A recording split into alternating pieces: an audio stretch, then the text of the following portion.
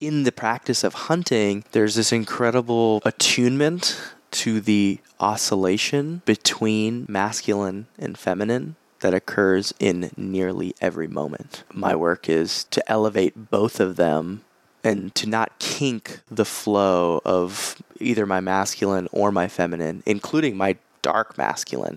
Because we are engaged with hunting, and I am leaning as a leader of this on a certain edge of a certain archetype of a deep primal parts of myself that most of society would not welcome.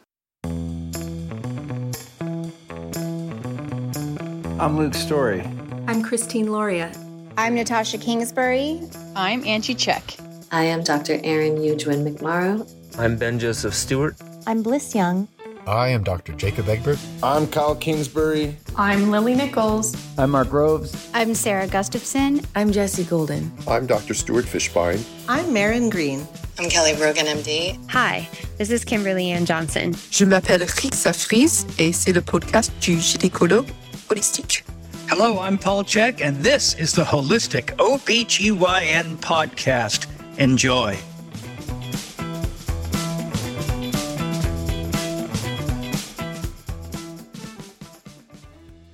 I was invited on a sacred hunt by a number of friends of mine. The experience was introduced to me by Kyle Kingsbury, who has also interviewed my guest today, Mansal Denton. It's funny, Kyle had invited me on a hunt with him, and he said, dude, let's go, let's do this. You're like ready for this, let's go. And the next day, my friend Jason Picard, who's been interviewed on a variety of podcasts, including Paul Check's podcast and Highly Optimized with my buddy Ryan Sprague. I mean, he's been on the circuit. Jason's story is incredible. But Jason said, hey, I'm putting together this hunt with a bunch of my guy friends, and I want you to come. So I cleared my schedule, and I was on a plane to Austin, where I met up with Jason and, 6 other guys, and then Mansal and his 2 guides. And we went on a hunt for 3 days. And the hunting experience is as much about connecting with the land and the animal that you're hoping to kill as it is about holding a rifle and learning how to shoot.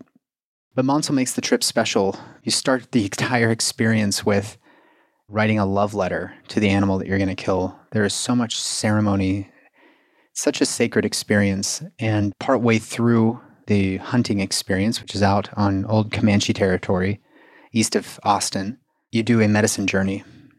I was fortunate enough to be able to provide my own medicine for this weekend.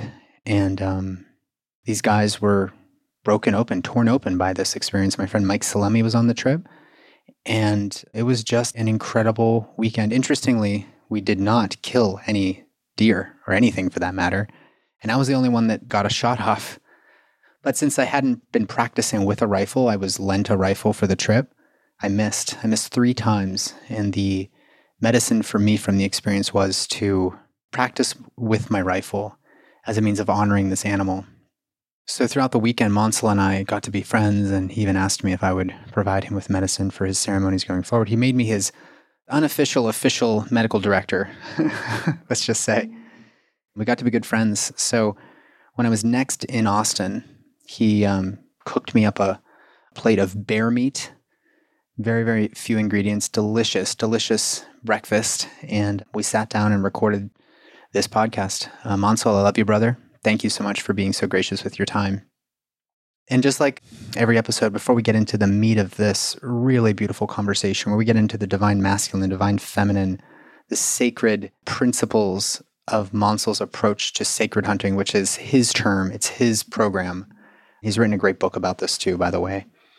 This conversation is wide-ranging. We get into the responsibility of a hunter, connecting to nature, connecting to the feminine, and connecting to ourselves through this experience. But to tell you a little bit about the sponsors, they make this show possible, guys. And if anything that you hear touches you in any way, I want you to share this episode, leave a 5-star review if you haven't yet. It really, really matters. And support the sponsors. So the first sponsor of this episode is BirthFit. BirthFit was started by my friend Lindsay, who is a powerhouse, an incredible woman. She put together this program, which is a comprehensive prenatal training program, but what's special about BirthFit is they customize your training and your lifestyle programming to pregnancy and postpartum. So you're going to get nervous system supported general strength and conditioning. They do human movement foundations. You're going to learn all about your core and pelvic floor. It's really, truly comprehensive. And if you're not looking for a specialized training program, you can also join their B community, which is a community of women made by women for women, where fitness, education, and connection meet. If you want to try out their B community for 1 month free, go to birthfit.com, use code BELOVED, and you'll get your access. It's a special offer for listeners of the show. This episode is also brought to you by Fullwell. I talk all about Fullwell's prenatal vitamins. They're hands down the best on the market. They're the only ones that I recommend to my clients as an insurance policy to an already really healthy lifestyle. But they also have a men's virility vitamin. They have their Nourish Nerves tonic, and they have their fish oil, all 4 of which actually are included in my PRP fertility program, which you'll be hearing about a little bit later. Their men's virility vitamin is great because, what I tell my men is get your cell phones out of your pockets, lose the tight-fitting shorts, stop doing long, very, very hot, frequent sauna sessions, and dial in your nutrition. That includes eating bivalve shellfish like oysters and mussels. But again, as an insurance policy, their men's virility vitamin at Fullwell is sort of a must-have if you guys are on your fertility journey. If you want to try out any of Fullwell's products, go to Fullwell Fertility, use code BELOVED10. Can't recommend these guys enough. Just an incredible program.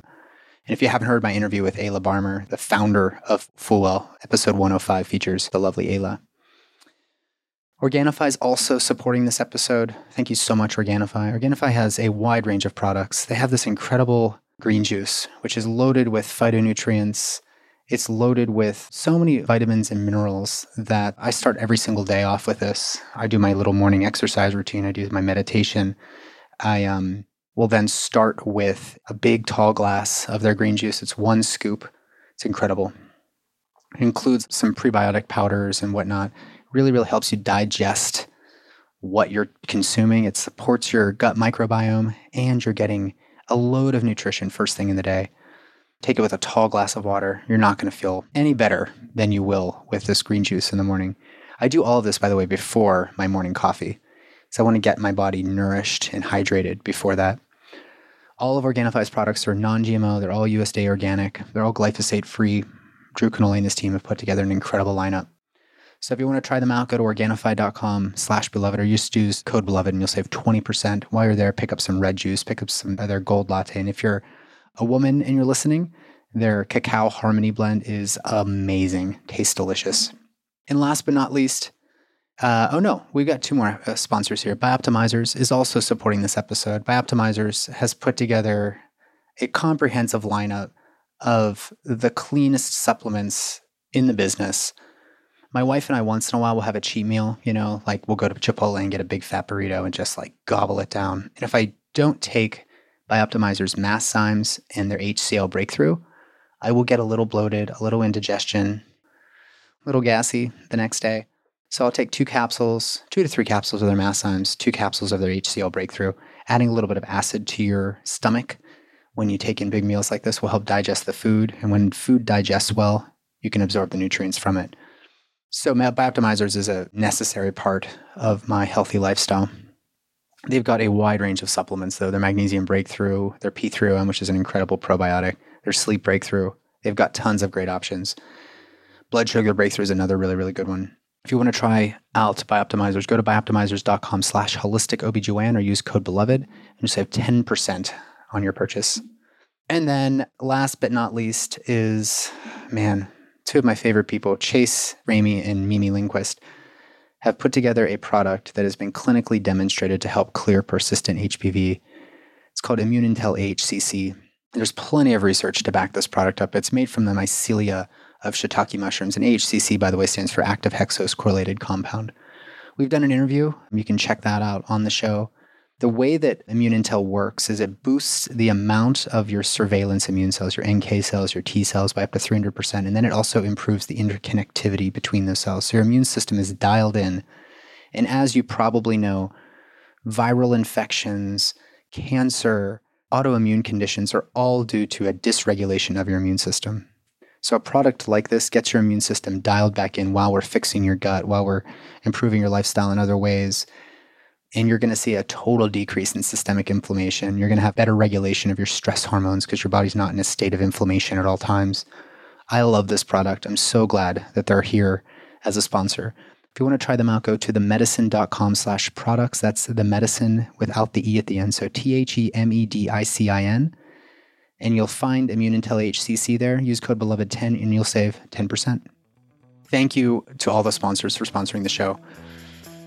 All right, without further ado, my man, Mansal Denton, we go deep in this one. Hope you guys enjoy.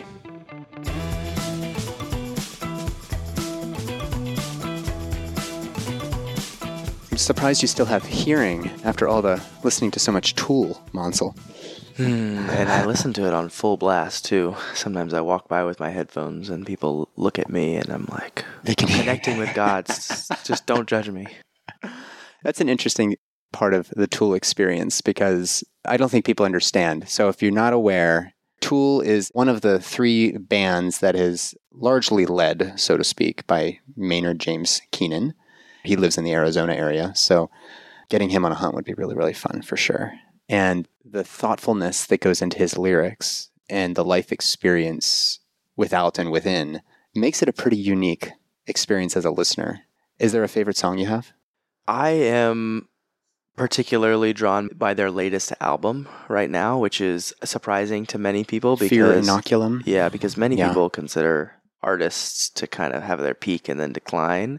But, you know, they're in their early 60s and they just released this album 2 years ago. And it blew the roof off. I mean, the songs are still 10 to 15 minutes long. They're incredibly complex. And 4 different drum kits, Stanley Carey. Yeah, it's insanely complicated music. And I think that speaks to the wisdom that comes through in their music and the intention that goes into their music, because wisdom ages well. Yeah, of course. And a kind of angsty, pleasure-oriented musician might peak early, you know? And so I've really enjoyed this latest album and seeing the full range of expression. You know, they have a song, Tempest, as a storm, a chaos that comes and alters one's life, and there's a desire when this chaos comes in life to fight it and to not sit with it. And you know, the song Tempest, it just so reiterates so that our subconscious can fully understand it. A tempest must be just that. A tempest must be just that. You cannot fight it, just be in it. What an allegory for the feminine as well. Yeah, that's so true. Yeah. I'm in right now a pretty deep 2-year study I told you about with Tool, and just owning and accepting it. And I think that's probably 90 to 95% of the music I listen to. And the playlist in my phone is called Beloved because it's like I connect with the divine. Name. Oh, really? Beloved Holistics. Wow. Yeah. I call my sacrament my beloved. That's weird. Yeah.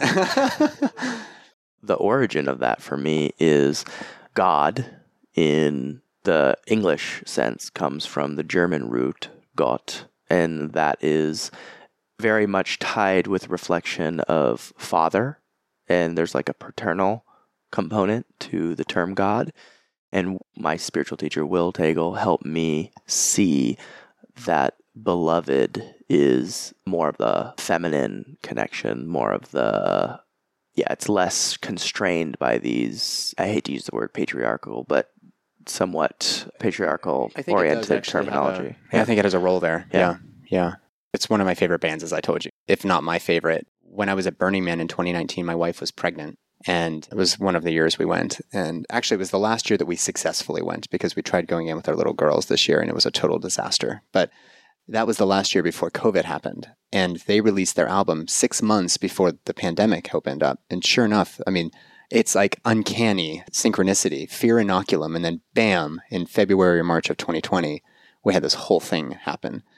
And so when I was at Burning Man, they released their album by parachute. They dropped it into Burning Man, and somebody was there. I think Alex Gray and in one of the big art cars, they received it, and then they blasted it on a 70,000 watt sound system out in the desert. And Alex Gray was head banging, and but nobody had heard it. We were like, this sounds like Tool. What is this? And it was their new album that they had just released and literally dropped. It just dropped into Burning Man. So fast forward, and there we were, stuck in a state of fear. Wow. It's incredible. Yeah. Yeah. I love the cross artistic communication about their work too. You know, Alex Gray is like this visionary psychedelic artist. Right. And, you know, there's people who can be on, you know, they use the phrase like, we're on the same wavelength. Right. And it's like they just get one another somehow from totally different generations, different backgrounds. Right. And the same is true for me. I'm half their age, but it all resonates at such a deep level. You just get it. Yeah.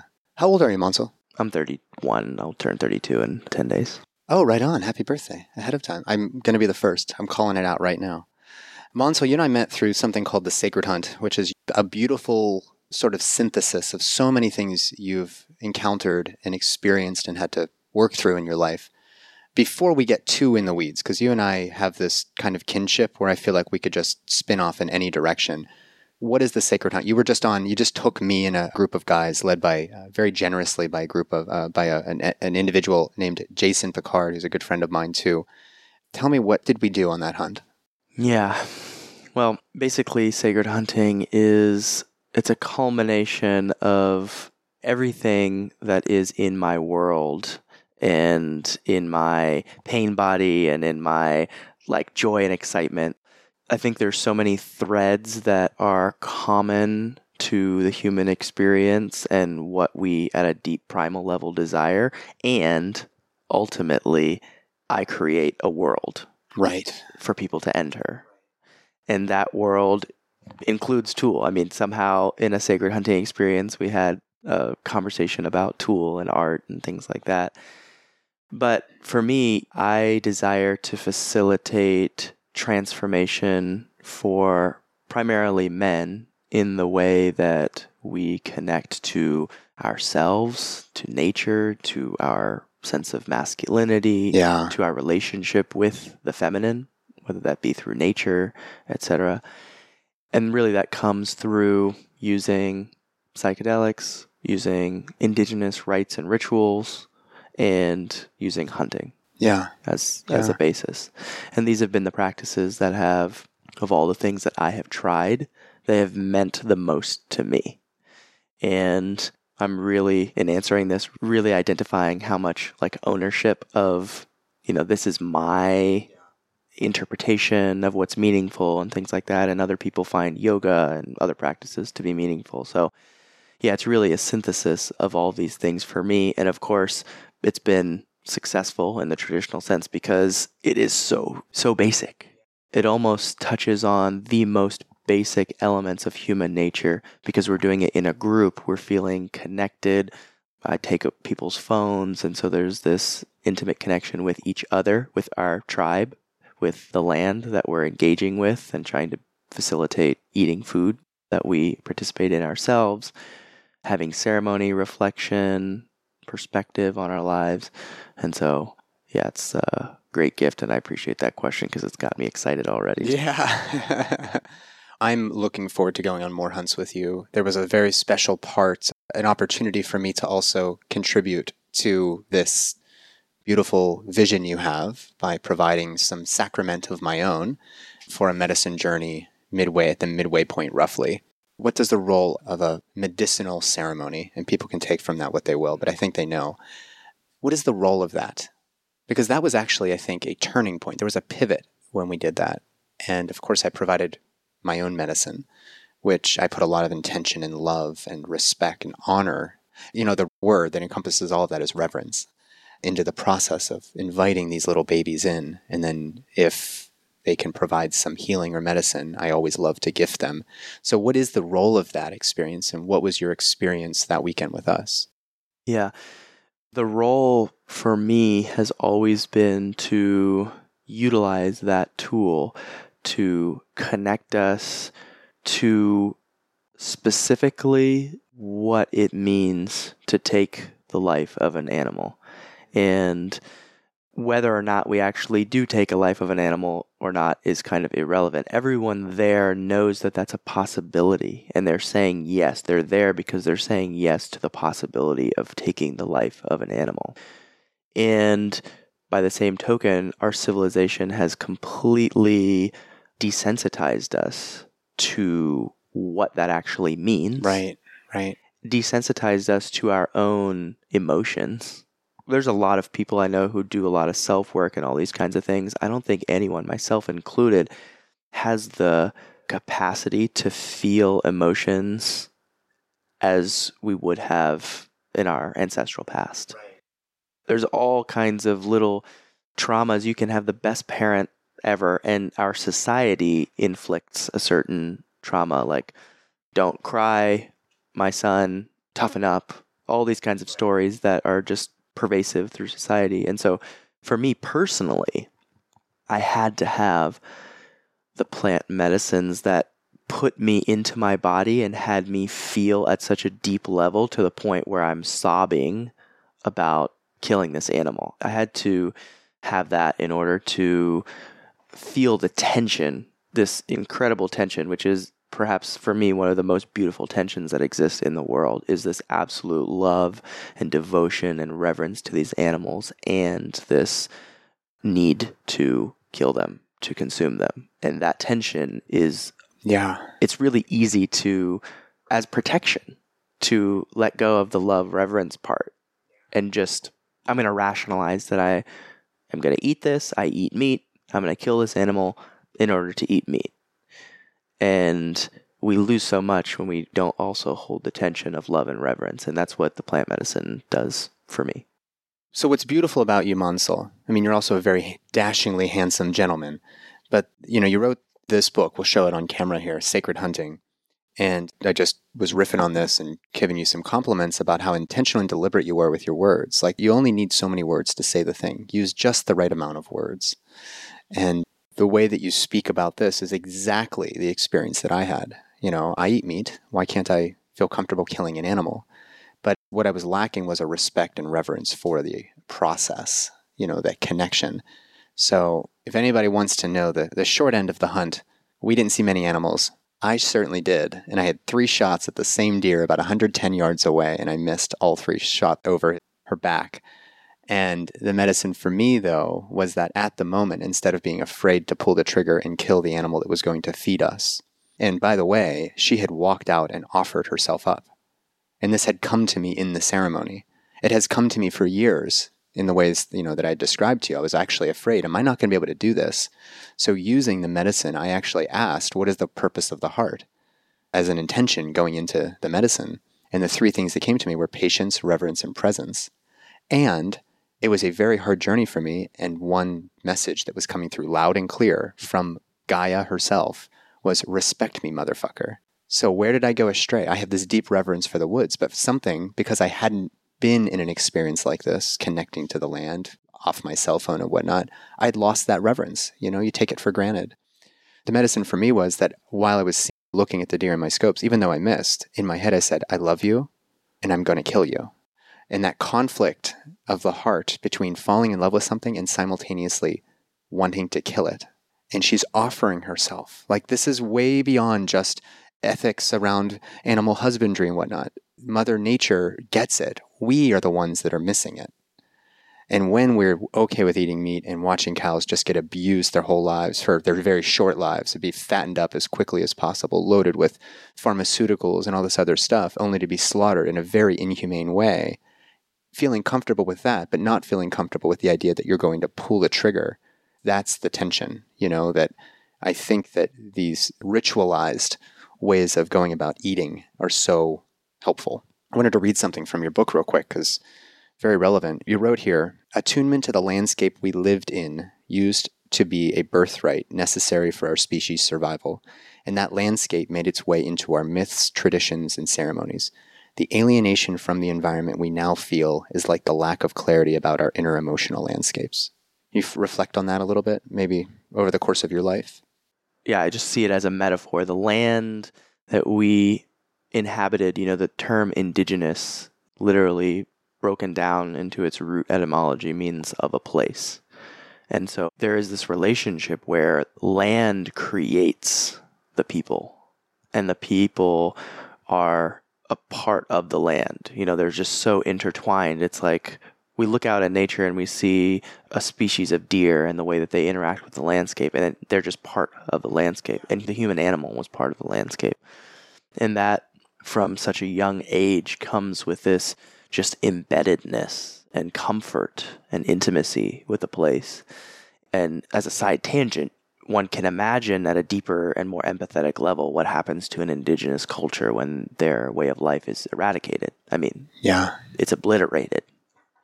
The same is true that's the outer landscape, but our inner landscape has changed so much too. We're in nuclear families, we're outside of community, we're isolated, we're pushed into certain pathways that civilization desires for us, whether it be schooling or like progress or bust kind of thing. Exactly. Yeah. And all of these things, they have beauty. I don't ever desire to shun the technology that we've created, but unfortunately the consciousness that we have to date brought to many of these technologies has blunted and removed the clarity that our ancestors had about their inner feelings and the way in which they could show up. And ironically, we have very sophisticated psychology and language, and we can identify all these, Freud, Jung concepts and things like that, which our indigenous ancestors assuredly could not speak to. But what good are all these words if we can't feel fully in the moment as it happens the same way that our ancestors did?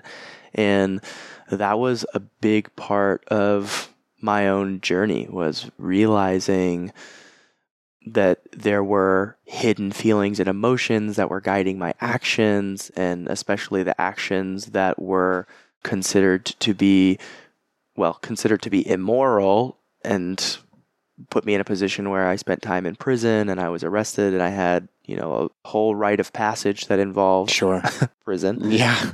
But it gave me, an opportunity to see the lack of connection to my own emotions. And it also gave me the opportunity to see, specifically as it pertains to food. This might make it easier as an example to see, but it required me deciding that I was going to take responsibility for the food that I was eating to actually feel the impact of what that means. Because we live in a world where it literally makes sense to manipulate the truth for purposes of consumption and capitalism and things like that. As an example, the chickens at Chick-fil-A are horribly mistreated, but their branding depicts this happy chicken. Right. And it completely separates us from feeling the truth of what it means for that animal to have lived that kind of a life and then to have died in order to provide us with sustenance. And so it's just an example that sacred hunting speaks to specifically, but there's a myriad number of examples of how we have lost touch with some level of connection to inner truth. Yeah. Just letting that sink in. One theme that kept coming up for me as I was thinking about how I wanted to talk to you in this interview was this idea of radical responsibility. I think very, very much one problem perhaps in our society is that we've been so conditioned to outsource our power to something else that we rely on quite a bit of figureheads, policymakers and politicians, religious leaders, our priests, the doctors, everybody's running to these individuals for the answer to how to live their life. But when you're out there with a rifle and you've got to take this animal down, and maybe in our postmodern society, maybe I don't have to. I could go to Whole Foods and get meat. However, in losing this ritual around taking responsibility for how much we're consuming, for what we're consuming, I think it has led us into this overly consumeristic sort of notion of the world where it's like, as long as you have money, you're taken care of. Well, what if you didn't have a Whole Foods? Then what would you do for food? Call up Kyle Kingsbury and one of his 4 freezers full of food or something like that. But the point being that this is not just a matter of getting skills. This is a matter of connecting to a world, a landscape in which we don't seem to have much connection. In fact, we like to silo ourselves off and not even ever be in the woods. And when we're out on the hunt, no cell phones, there's thorny things. I mean, it's an uncomfortable, pretty inhospitable environment, that Comanche territory that we were hunting on. So When you hear the term radical responsibility, which I apply to the process of, hey, if you're going to be pregnant, like you now have to be responsible for every possible thing that goes in. That's not to say that there's a right or wrong way, but you need to own the decisions that you make. And if you have a home birth or a free birth and something happens, then that's also something that you own. If you go to the hospital and something happens there, you have decided to go to the hospital willing to accept the consequences. And again, there's no right way to do this. So this radical responsibility piece is really fresh for me. When you hear the term radical responsibility, you could take this in any direction. What comes up for you? How does your hunt help to inspire radical responsibility? It's a great question. What comes up for me when I think of radical responsibility is the pervasiveness of that concept in all of life. Yeah. Like Miyamoto Musashi has this concept, like once you see the way, once you know the way, you see it in all things. And I do believe hunting is a gateway for radical responsibility because it's so clear that something has to die in order for us to survive, and yet we're disconnected from it. So there's an invitation there for radical responsibility. But there's an invitation for every single moment of every single part of our day that you or I might be, or the audience might have. You know, there's an opportunity to take responsibility throughout. And I remember experiences in prison where radical responsibility in that moment meant accepting where I was and making the best of that situation. When I hear radical responsibility, I think, yes, specific areas lend themselves, as you suggested, birth, death, they lend themselves to taking radical responsibility, but it is a practice for everything in life as far as I'm concerned. And so it becomes a portal or a gateway to, most importantly, practice. There's a really great entrepreneur who he runs a company called 37 Signals, Jason Fried, and he talks about how he works with so many people who have companies and they believe that once they sell the company, they will be able to spend more time with their kids. They're going to spend more time doing the things that they love and all these kinds of things. And he says, everything is a practice. If you are, working, you're not in the practice of honoring your family, honoring yourself, honoring all these things. Everything is practice. And so if you want radical responsibility, it's a practice. And one way that I pervade my life with that practice is the food that I eat, because I have to do it every day. Tell me about some of your principles. You're pretty strict with what you put into your body. Yeah. More so than probably anybody I know. So maybe briefly just lay that in there if you can. Yeah. When I'm at home here, when I'm cooking, I do not eat any meat in my house that I did not kill myself, or at least have a very close relationship with it. You know, my friend killed it or something in front of me. Yeah.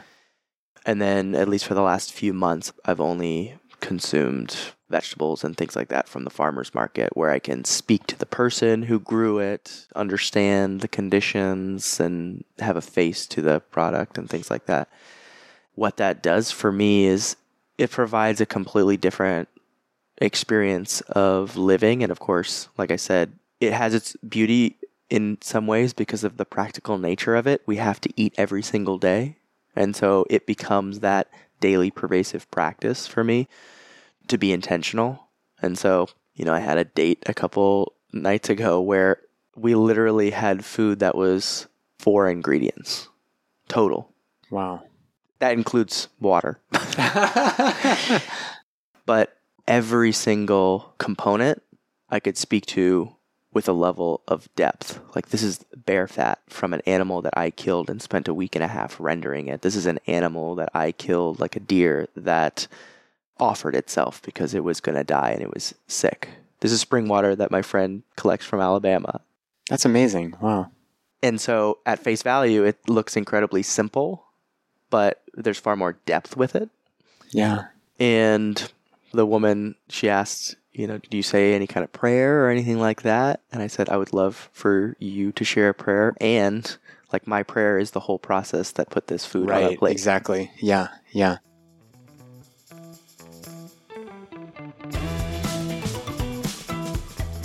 When my wife and I got pregnant with our first, Penelope Luce, we didn't get pregnant right away. It took us several months dialing in lifestyle, dialing in sleep, tracking fertility awareness like cervical mucus, etc. And then suddenly when we had the figures right, bam, she revealed it to me, and I was so ecstatic. It was exaltation. What a burden off my shoulders. We got pregnant. And it was that moment where I really became dedicated to trying to help couples achieve that same experience of exaltation. The problem was that my training as an OBGYN left me with synthetic hormones, a lot of imaging and other procedures, without really the toolkit to look upstream for the reasons for which these fertility challenges are presenting in the first place. So from my time in residency, I've explored a lot of other modalities, and I've come up with a really, really clever strategy, which starts with a bunch of functional medicine testing, liver detox, working with the second chakra, working in through the yin as opposed to this excess yang that we've all been incentivized to utilize. I've read a number of books and done quite a bit of studying in other areas. And what it has led me to is this special offering that is exclusive to Beloved Holistics. And it's a truly holistic approach to fertility. It's my Patience, Reverence, and Presence fertility program. That's PRP. And it starts exactly as I described. But you don't just meet with me. You meet with a breath worker. You meet with an NLP embodiment coach. You meet with a metaphysical counselor and Czech practitioner. You meet with a functional nutritionist and licensed acupuncturist. You meet with a Chinese medicine and German new medicine practitioner. You're going to meet with a psychic medium. You're going to go through art therapy, Qigong, Tai Chi. You're going to learn some foundational movement patterns. You're going to become more flexible. You're going to become stronger. You're going to become detoxified. You're going to become well-nourished. We're going to go through diet, movement, sleep, breath, mindset, hydration. We're going to dial all of that in. And with the purchase of your PRP program, not only do you get all these books and supplements and vitamins and the detox and the Dutch testing and all of this, meeting with other practitioners, you also get access to my new natural fertility course. It's an online self-guided course at the Czech Institute. And you're going to get a vaginal steaming consultation with vaginal steaming herbs. This is really, really the whole package that will help you either conceive naturally, or if you do end up going the route of IVF, we're going to get you as healthy as possible so that $12,000 to $15,000 investment is worthwhile and you get a baby out of the deal. Otherwise, you may find yourself going back for a second or a third round, or if you do get pregnant with IVF, we know that that's an independent risk factor for a lot of pregnancy complications unless you dial in your health and we look upstream to figure out what was the cause of these fertility challenges in the first place. So if you want to find out more information about the PRP fertility program at Beloved Holistics, go to belovedholistics.com/PRP. You'll find a wealth of information there. If you have any doubts or need more information, need answers for your questions, you can always book a free discovery call also on the website. All right, let's get back to this incredible conversation. I hope you're enjoying it as much as I am.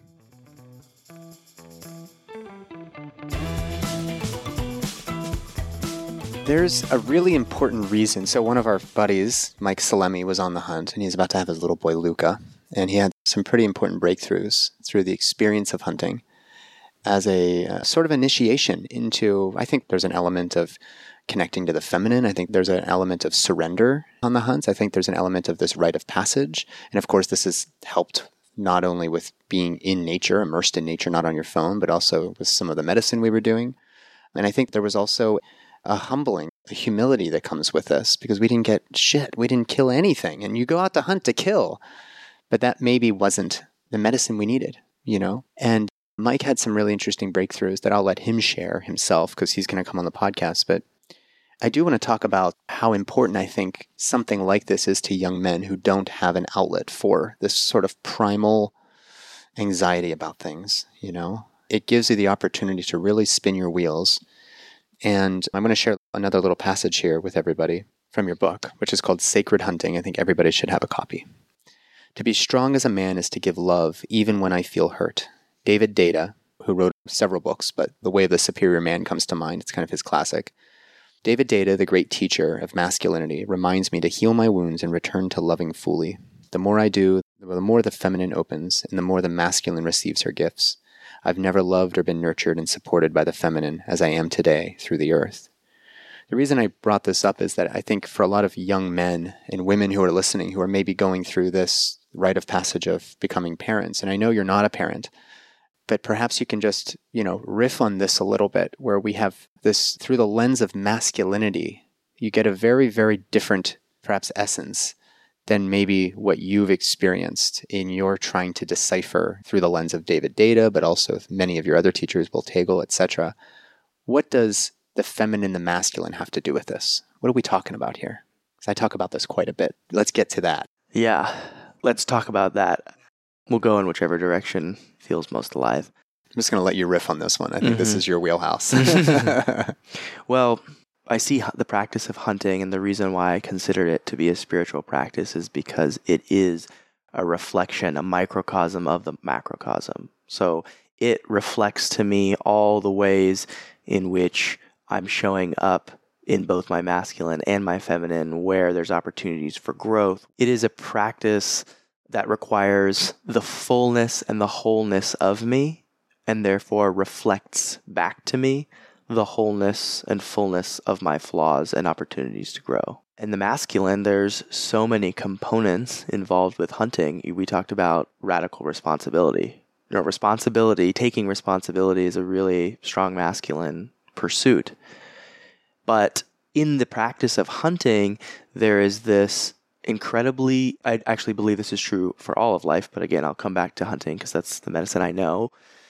There's this incredible attunement to the oscillation between masculine and feminine that occurs in nearly every moment. So on the hunt, yes, I have a mission. I am trying to find this animal, and yet I'm also attuned to what is happening in my environment. I'm receiving all this messages.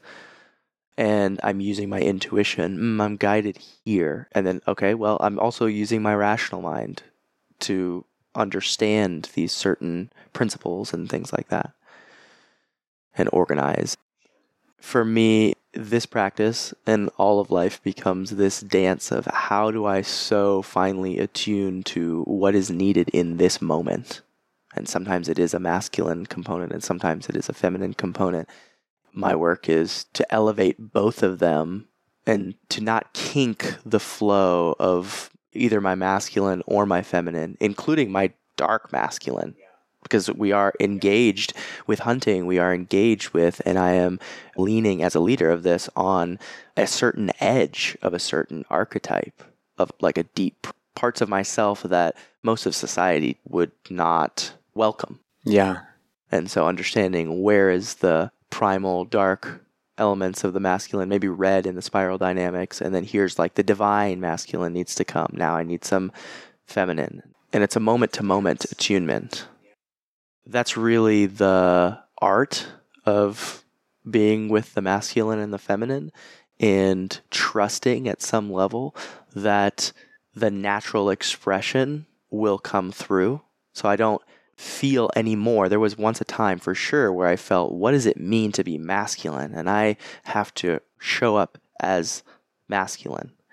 But there's no longer a feeling that I necessarily have to do that. It's more, I have faith that my masculine essence will come through, and moment to moment is an opportunity to understand what's needed. So that's kind of a meta relationship. I think we're getting there. I mean, I think that this is where this conversation probably needs to go on a larger, not on a larger scale, like not we need to shout it from the mountains. I mean, we need to go one step further with our understanding of like toxic masculinity.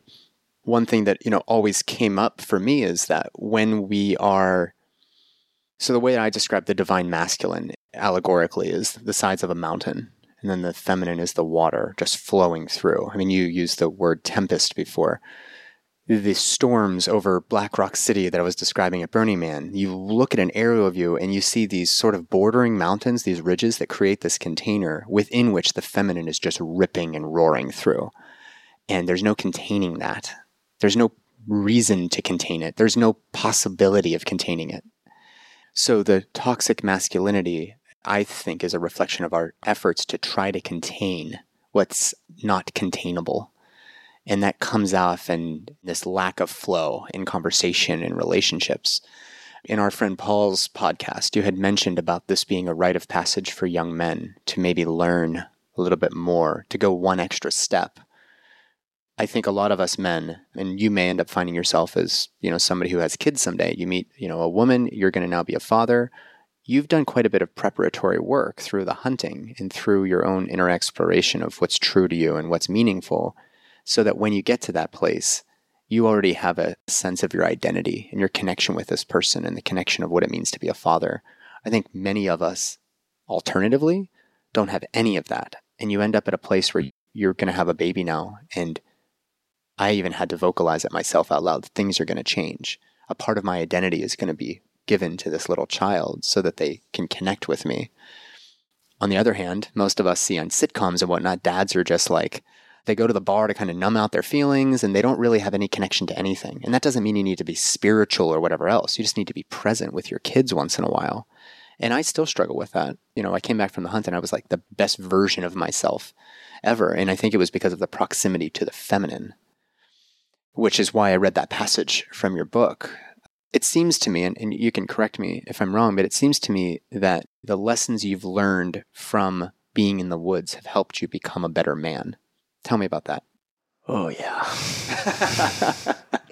Just a couple softball questions here in the morning. Well, I'll first start with what drew me to nature in the first place, which was wounds. And one of the things that I personally experienced was this deep yearning as a masculine person to be in connection with the feminine. And like most boys, most adolescents. And I projected that the feminine was only found in women. Right. And that illusion disconnected me from the fact that there's feminine available to me at all times, everywhere. First, that Shakti. Yeah. First through nature. And that's really where I came to open my heart to the earth, was when my intimate relationship that I was in was faltering and I felt alone and I felt lonely, and there was almost a desperation to feel the wholeness of the feminine.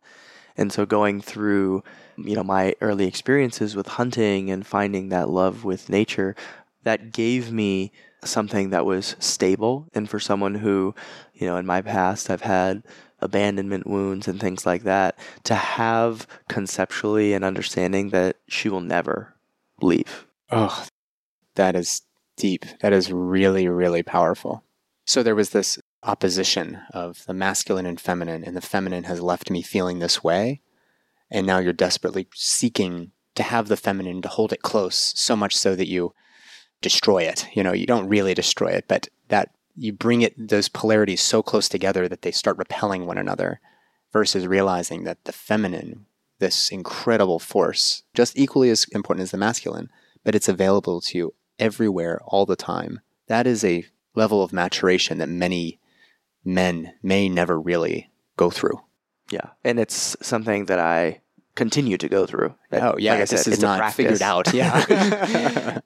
And that helped shape the understanding that I have feminine within me, that I can hold space with my masculine for my own feminine. Right.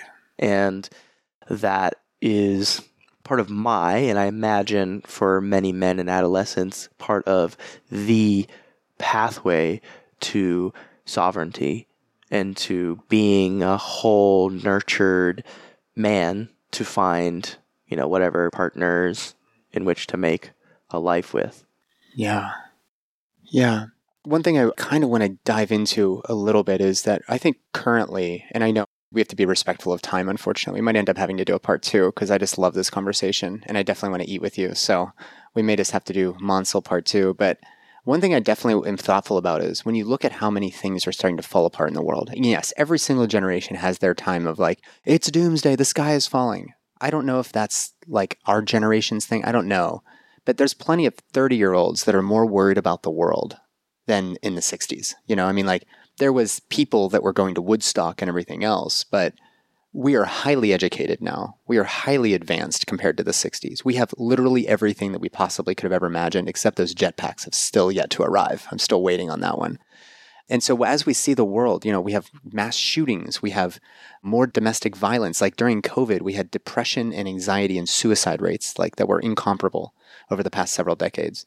Little kids are growing up with developmental issues because of isolation and masking and all this other stuff. So we're seeing our society, despite all of the wealth and the progress, we're not feeling like something's right. Could the sacred hunt provide some opportunity for us to reconnect in some way with ourselves, with one another, as a means of maybe starting to right the ship, budge the needle a half a degree in a direction that we can all agree on? What say you about the role of hunting and perhaps actually serving as a remedy for some of the things we see in our society? Yeah, I clearly, in a biased way, think that it's the answer to all ills. You need to go sacred hunting. But genuinely, one of my challenges when starting sacred hunting and when stepping into facilitation fully was this question about the impact that this work was having, and the dichotomy between someone who could have a business that could reach millions of people versus someone like myself where I'm facilitating for 8 people at a time with so much energy and intention and all these kinds of things. And what I came to realize was a couple things. One, the truest expression of who am I to judge with my mind and cognition, the truest expression of what is coming through me, because it's not me. It's something of greater consciousness that's being birthed through my physical form. But also the second thing was the depth of transformation that I could provide for people that would have a ripple effect that was unquantifiable. And that's the key, is how do I step outside of this quantifiable number head thing and just step into what happens when someone like you, who is bringing in a new generation of people, has this wisdom embedded in your body. Right. What happens? It's like you can't unsee the man behind the curtain in some ways, yeah. I don't know what happens, but I have faith that that's part of this new earth that is being created. So, yeah, for me, I think that it is, in some ways, it's unrealistic in terms of just the amount of wild animals that are there and all these kinds of things for every single person to hunt and live the way that I do.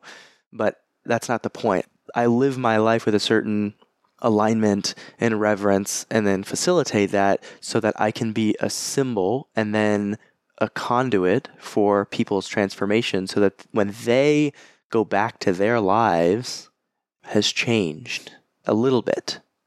There's the needle budging just ever slightly. Just so slightly. Yeah, yeah. And then that shows up with their wives, and then that shows up with the work that they do. It shows up with the kids that they're raising. It shows up with the food that they're eating. It's pervasive in that way.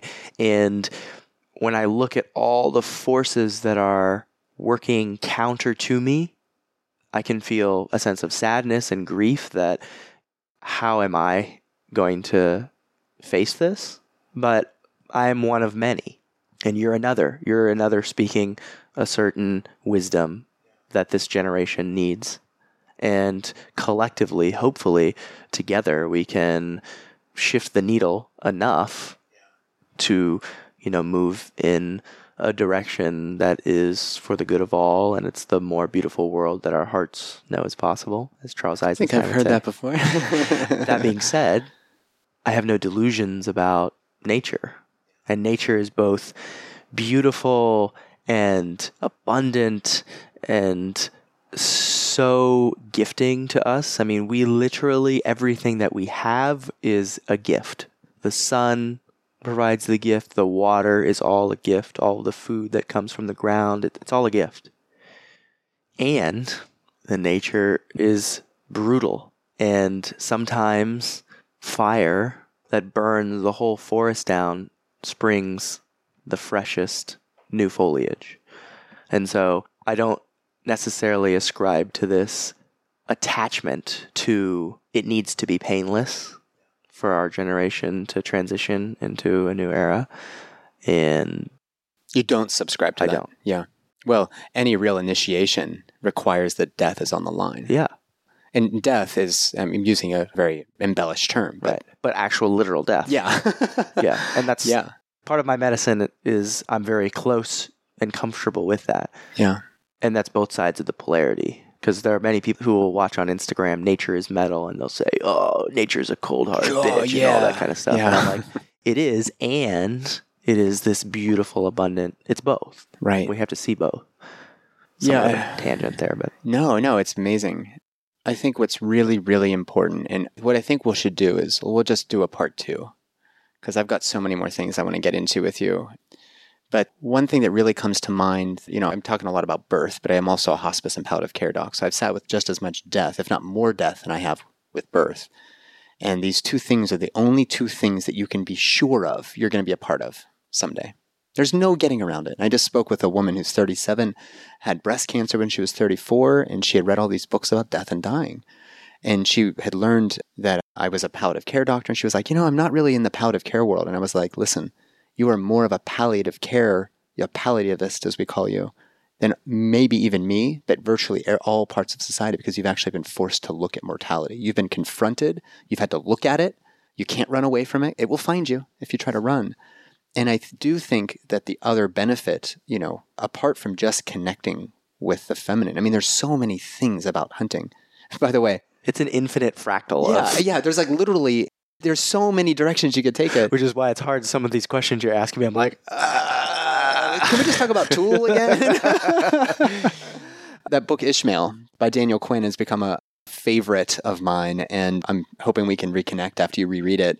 But it's 150, 200 pages. It's like a day or 2 of reading because it's just such a page turner. And I used to think when I read it, it's sort of like going on the hunt.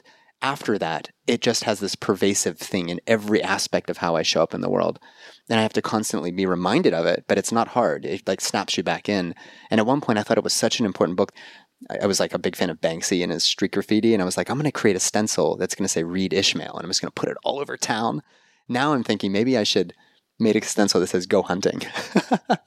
And just guerrilla graffiti style, just pasting this all around the town, because it's not even just a matter of becoming comfortable with assuming the truly divine masculine, if you're the father, or the truly divine feminine, and letting your lioness come out and roar through childbirth. It's not just that rite of passage. It also connects you to your food. It also connects you to the land, to disconnect you from technology, to go into ceremony, which doesn't even require medicine. Ceremony is walking and stalking and looking and smelling and listening and feeling the breeze. You do that so well and you model it so well. And it incorporates the rite of passage around death. If you can't kill an animal, that's probably a reflection of your own fear of mortality. But this animal offered herself to me. She stood there and let me take 3 shots, and I missed all 3. And she said, oh, you're not ready, and walked off. And what was the thing I told you? I was like, I will come back. I will take 1,000 practice shots with a rifle that I own out of respect for her, the big her, and that deer who is the embodiment of all of that Shakti energy. The entire divinity that is femininity was right there in front of me. So offering herself up, there's not a fear of death. It doesn't make me less afraid of someday having to be like, oh my God, if I close my eyes, I might not wake up. That's not the point. The point is becoming very realistic about what all of this means. It's not just work your ass off and then die someday. You can start connecting right now, and it will make everything else so much richer. Yeah, for me, this whole practice it's about meaning, it's about intention, and it's about fulfillment. Because those are the things that at the end of my life, I genuinely care about. Yes, yeah. I don't necessarily care about things or these type of experiences that are easy to forget. They're just fun in the moment and, easy to forget. I care about people and meaning. And there's so many ways in which that can show up. And of course, as one grows, the ways that it shows up changes. I find so much meaning in being a parent to my cats. I find so much meaning now in being an uncle to all of my friends who are having children, and recognizing that I can be the father. I can be in the full archetype of the father for someone else's children. Maybe even a greater gift. It's not my DNA. You may never even be a parent, but you're a parent in some way to all of these people that you're touching. Even somebody who's older than you who went on the hunt. There's a bit of a father figure in you, the Rishi. And you talk about so many of the beautiful aspects of hunting that I think people can, maybe they still feel a little uneasy. You know, everyone's on a different part of their journey. And there will be experiences, because I've hunted long enough, where I have to integrate parts of myself and parts that I think most people would feel uncomfortable integrating. Here's an animal that I wounded and I have to go put a knife in it. And that animal is not offering itself to me. That animal is struggling. And I'm imposing my violence to control and consume it. And I have to integrate, this is a part of me. There's a higher purpose for it in this moment so it doesn't suffer and things like that. And how do I attune to when this part of me is necessary to bring? And there's many, many, many parts of that, you know? So there's many people who, men especially, who if someone broke into their house, they might not be ready or they might not be quick enough to realize I have to integrate this part of myself in order to protect my family. Amen, yeah. And there's plenty of people who are so unintegrated in the other direction that they're just looking for a reason, right? So like, how do I protect my family, integrate that self, and love them completely, fully, understanding that what brought them through that door is pain and trauma? Yeah. That's where, you know, even our friend Paul, and we'll wrap up here because I know we got to eat, got to get to the airport, but a black bear meal. Gosh, that's great. Never had black bear. That's a real honor. Thank you. Thank you.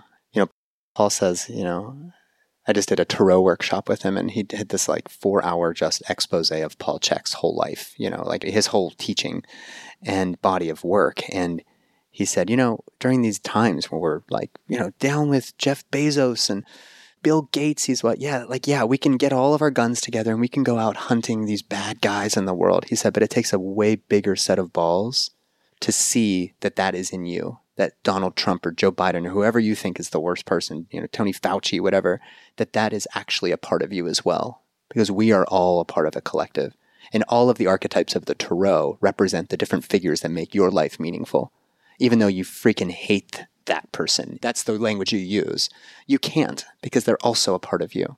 It's that reflection on them that maybe makes you feel so good about yourself. But there's this different archetypes come out in how we sort of show up in the world, and attuning those so that you can turn those things on and off. What was the one book? King, Warrior, Magician, Lover. That's all a part of you. All of those things are a part of you. It's just at different stages of your life, you're going to need to call on these different archetypes. So, Mansal, I appreciate your time, man. Let's grab some grub and we'll do a part 2. Maybe next time I'm out on the hunt with you. Yeah, maybe next time when you join a hunt, or maybe when I come out to Kentucky, because I've been looking for a reason to get to Appalachia. Hell yeah, we can go hiking. We go rucking out in Red River Gorge. Tell people real quickly, how can they find you? I've already said enough about your book, but more importantly, they're going to want to know how to hunt. Where can they learn more? Yeah, sure. They can just visit sacredhunting.com. That's where all the information is. And I've been on, numerous other podcasts. So, our mutual friend Paul Chek had me on recently, and different conversations every time. Every time. There's quite a bit of your story that we didn't tell today, and if people want to find that, Daniel Vitalis had you, Ben Greenfield, Paul's had you, Kyle I think had you, right? Yeah. So right. Yeah, and I appreciate that because I don't love regurgitating the same story. I have a lot of complexity and depth, and so I appreciate you for asking good questions. But yeah, you can visit sacredhunting.com, and of course my Instagram.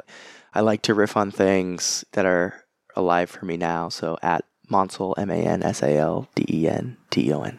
Right on. And we'll put something on my website at some point as well for people who find me to facilitate them in that direction. I think that especially for men who are going to become parents, I think that's like a special hunt we could facilitate someday. Oh, that would be that would be amazing. Yeah. One of my favorite things is to just I love feeding people, but the meat that I kill, having that death be part of the process of creating new life, human life, is just... God, yeah, that's a topic we didn't even really get into, but we'll put a pin in it.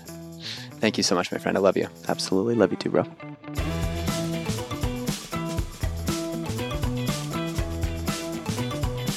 Thank you so much for tuning in. I hope you enjoyed this conversation. If you haven't checked out my website, go to belovedholistics.com. Nothing on the show is medical advice, but you certainly can get some help, whether you're a person looking for a birth worker or a holistic gynecologist, or if you're a midwife or other type of birth worker or healthcare professional that wants to have me in your corner. You can find all of that there. You can also find information about my new PRP fertility program. That's all available at belovedholistics.com. If anything in this show touched you in some way, if you went back and re-listened to something, share this episode. Give the gift of the Holistic OBGYN podcast to the people in your life, to your clients, to your family, your friends, your colleagues. Let's get these messages out there. This conversation, like every conversation, I only do it because I think it's important for the community. You can also go to Apple Podcasts or Spotify or wherever you're listening to this podcast. Give me a 5-star review. Believe it or not, it really matters. And then lastly, support our sponsors. The sponsors make it possible to put out this high quality content. And as I'm increasing my audio and my video and my different platforms and rebranding and rebuilding, that costs money. My sponsors enable that to happen.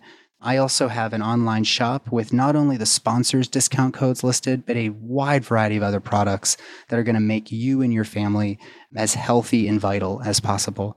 Again, I'm Nathan Riley. Thank you so much for listening in to the Holistic OBGYN podcast. We'll see you next week.